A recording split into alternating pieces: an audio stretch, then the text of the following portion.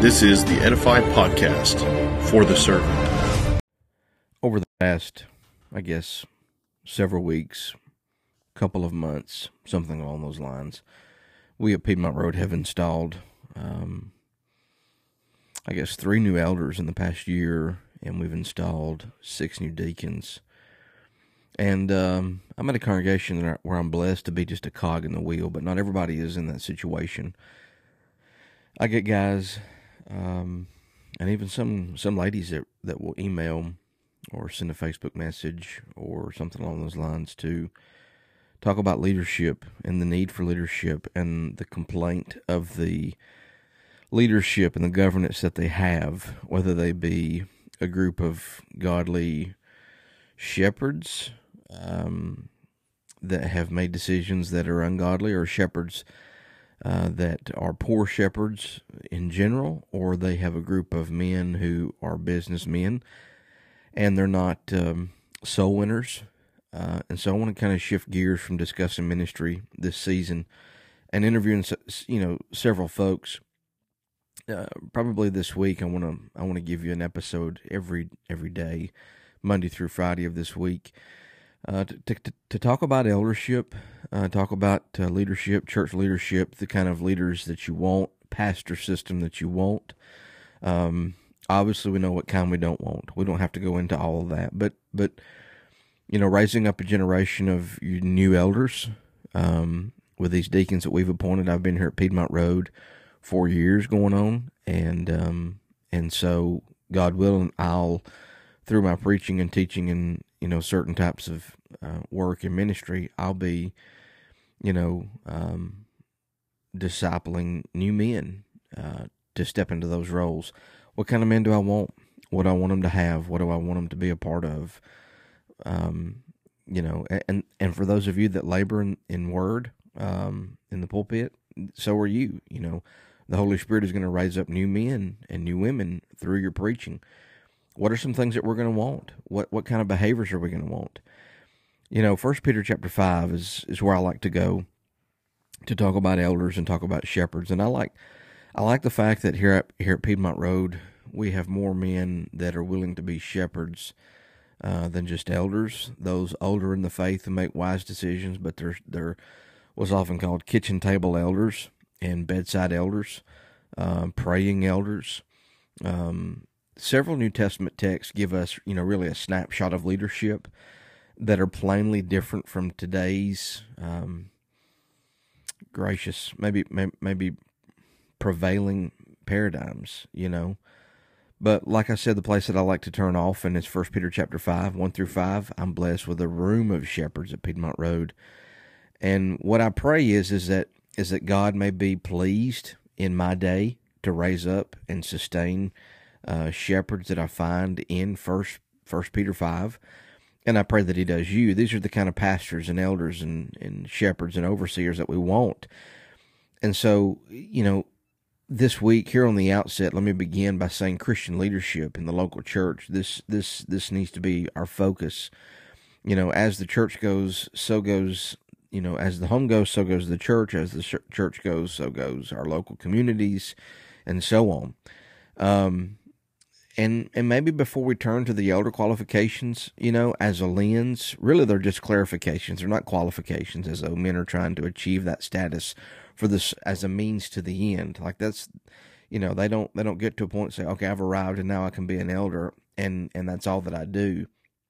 What Peter does in 1 Peter 5, he gives the leading and the teaching office, in the church that God wants. And so he says, I exhort the elders among you in 1 Peter chapter 5, verses 1 and 2. He says to shepherd the flock of God that is among you. So if we want to put this into a heading or to a point for this first thought, is that these are men who are present and accessible. These are not boardroom elders. These are not closed door shepherds. These are people who are among you, and they are to shepherd the flock of God that is among us, and that we are. And he says it twice in one sentence. So these shepherd elders, and those terms is the same office. I know that you know that, but but they are among the people, and the people are among the elders, and together they are one church. They're one flock. So good pastors, good elders, good shepherds are first and foremost, they're first and foremost sheep, and they know it, and they embrace it. They don't compromise, a fundamentally different category of a Christian. They're not elite Christians. These are sheep, and they need not to be in a world class in their intellect or in their oratory skills or their executive skills. They are average, normal, healthy Christians. When you look at those qualifications of elders, you're looking at a group of people who the only thing different between them and other Christians is that they're men, they're husbands of one wife, and they have faithful children. That's not said of everybody. There are women who are wives, and they have faithful children, but that's not an elder. It's not a shepherd. It has to be a man. These are normal, average, healthy Christians, and they're serving as examples of the flock while amongst the flock. As they lead the flock, as they feed the flock through the teaching of God's word, wise governance, all of that. The heart of a good pastor swells to Jesus' charge in Luke 10:20. Do not rejoice in this, that the spirits are subject to you, but rejoice that your names are written in heaven. Their first and foremost fundamental joy is not what God does through them as a shepherd, but what Christ has done and does for them as Christians. Let me say that again. The first and most fundamental joy is not what God does through them as elders, but what Christ has done in the justification and the sanctification, but also that ongoing sanctification that he does for them as Christians. So good pastors, therefore, good elders, good shepherds, are secure in soul, and they're not blown left or blown right by the need to impress or prove themselves. They're happy to be seen as normal, healthy Christians. They're not a cut above the congregation, but they are reliable models of mature, healthy Christianity. So maybe another way to say it is such elders and shepherds, they're humble people. After all, Peter, if you look in the text, he says he charges all of you, elders and congregants, to clothe yourselves, all of you, with humility toward one another. 1 Peter 5 and verse 5. That's in the context of elders and churches. Humility. There's nothing good about a proud elder. There's nothing godly about a proud elder.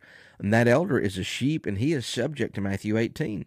If you have an elder who's continually a person of pride and will not repent or relent of his disposition, that man needs to be rebuked. Yes, he was appointed by the Holy Spirit through the Scriptures, but that is a man. That is a man who is fallible. That is a man who has a propensity to sin. He will wander if he is not careful. If he coasts, he will float downstream. If he does not swim upstream, he will float downstream. He's in the same boat with everybody else. So Matthew 18 and the going to a brother who is in sin and who has sinned against you, elderships are no exempt from that. They've got to be humble people. Healthy churches are eager to clothe themselves in humility toward their elders, who have led the way in dressing the church in humility. My elder's obligation to God, that is, if Jake is up there and he's not preaching a little bit of humility, or if he's a proud preacher, if I myself am preaching in a way that promotes some sort of pride, self-pride, vain pride, then my elder's obligation is to come to me and to humble me and to say, Jake, we feel like the way that you're saying this and the way that this comes across is this way. You may not be meaning to be prideful or proud, but this is the way that it's coming across, and we don't want to have a culture of pride here, and so we want to help you reword, and maybe we need to say some things because the church took that in a way that probably should not have went, that you probably didn't mean, but if you did, we need to fix that. Healthy elders need to be humble, and they need to address pride and prideful and proud situations in the church. So shepherds, humble in practice, not just in theory, are present in the life of the church, and they are accessible. They invite, they welcome, and they receive input from the flock. They don't pretend to shepherd God's flock in all the world through the internet and through phone and through text messages, but focus on the flock that is among you. They're not interested in other churches. There's a reason God instilled autonomy, that elders aren't to be more concerned about the church of what's happening in Oklahoma when they live in the state of Florida, because they're on the internet and Facebook and social media.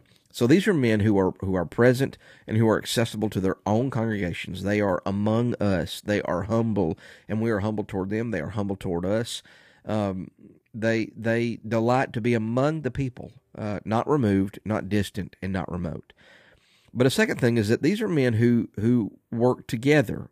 You know, one of the most important truths to maybe rehearse about pastoral ministry is that Christ means for it to be teamwork, working amongst one another. And this is going to be, this week I want to focus on that, and who knows how long we'll go. I guess we'll just go until we get tired of talking about elders, but this needs to be a major theme in the conversation that we're having right now.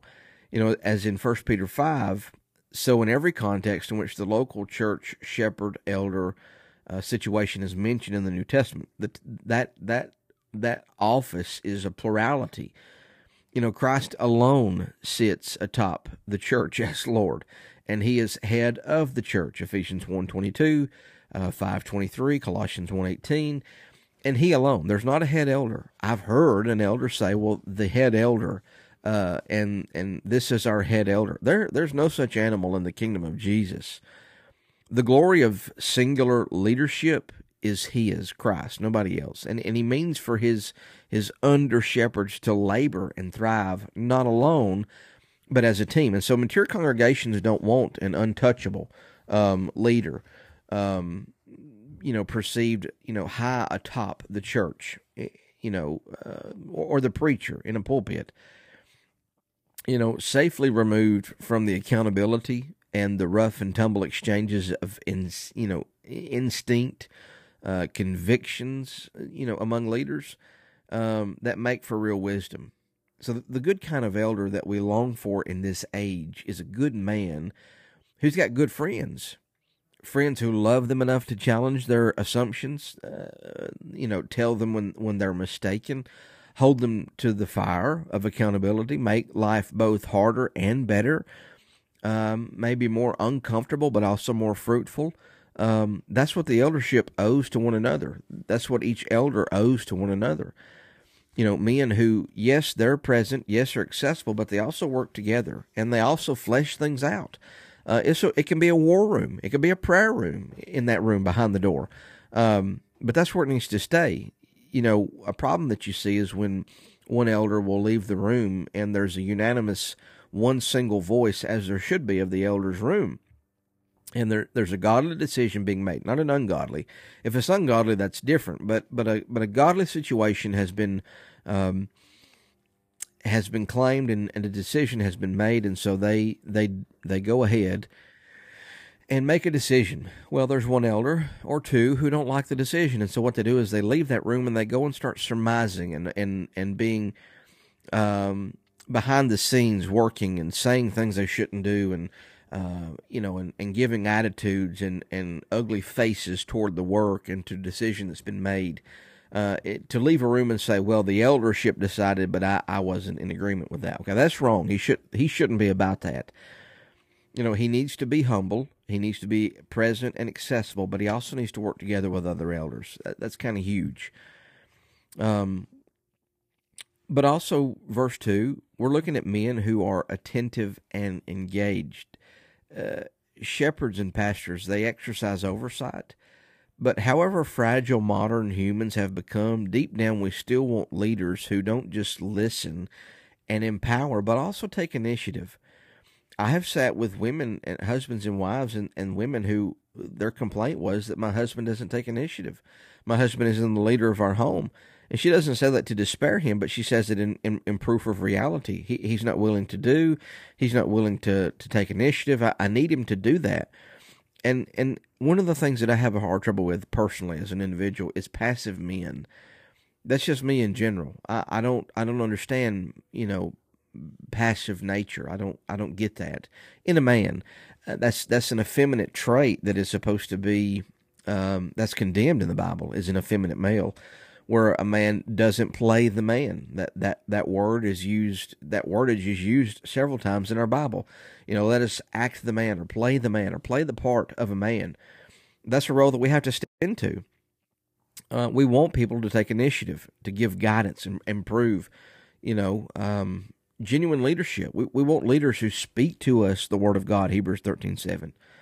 They actually do the hard and the costly work of oversight, of governing, to which they've been called. Acts 20 and 28, pay careful attention to yourselves and to all the flock in which the Holy Spirit has made you overseers to care for the church of God. So however experienced and capable good pastors may be, that they are not typically men known for their world-class intellect, to their extensive experience or their administrative savviness, but they're to be known to be men of the book, men for whom having God's word and Scripture makes all the difference in leadership, men whose leadership style is based off of the Scripture. The Bible is not a supplement, or it's not an assumption for them. The Bible is central, and the Bible is explicit. God has spoken, and that changes everything. And so such shepherds don't just say they trust God's word.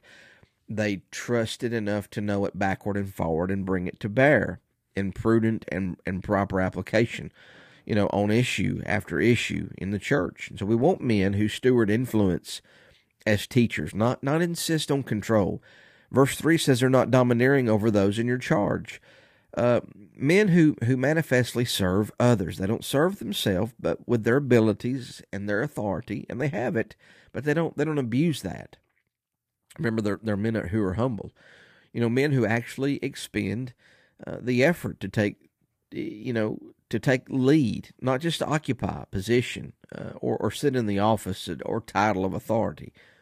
We're looking at men, and we want men who do not treat the office as a privilege, for personal gain, but really as a call from God to die to private comforts and convenience and to embrace the harder roads.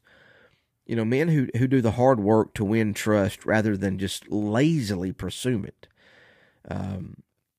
We want men who, as Peter says, verse 2, they shepherd the flock of God, which not only means, leading and feeding, and casting vision and communicating truth, but it's also defending and protecting. And that can lead us into men who lean into hardship. And we'll talk about that next time, probably tomorrow. But I just wanted to touch base a little bit and kind of bring to mind, and people have been asking and discussing, how do we raise up, new men? How do we bring about new men? How do we what's the eldership look like that we want? Because cynicism looks like a great shield where we can just be bent toward an eldership and to the idea of an eldership. I know churches who refused an eldership because they were cynics.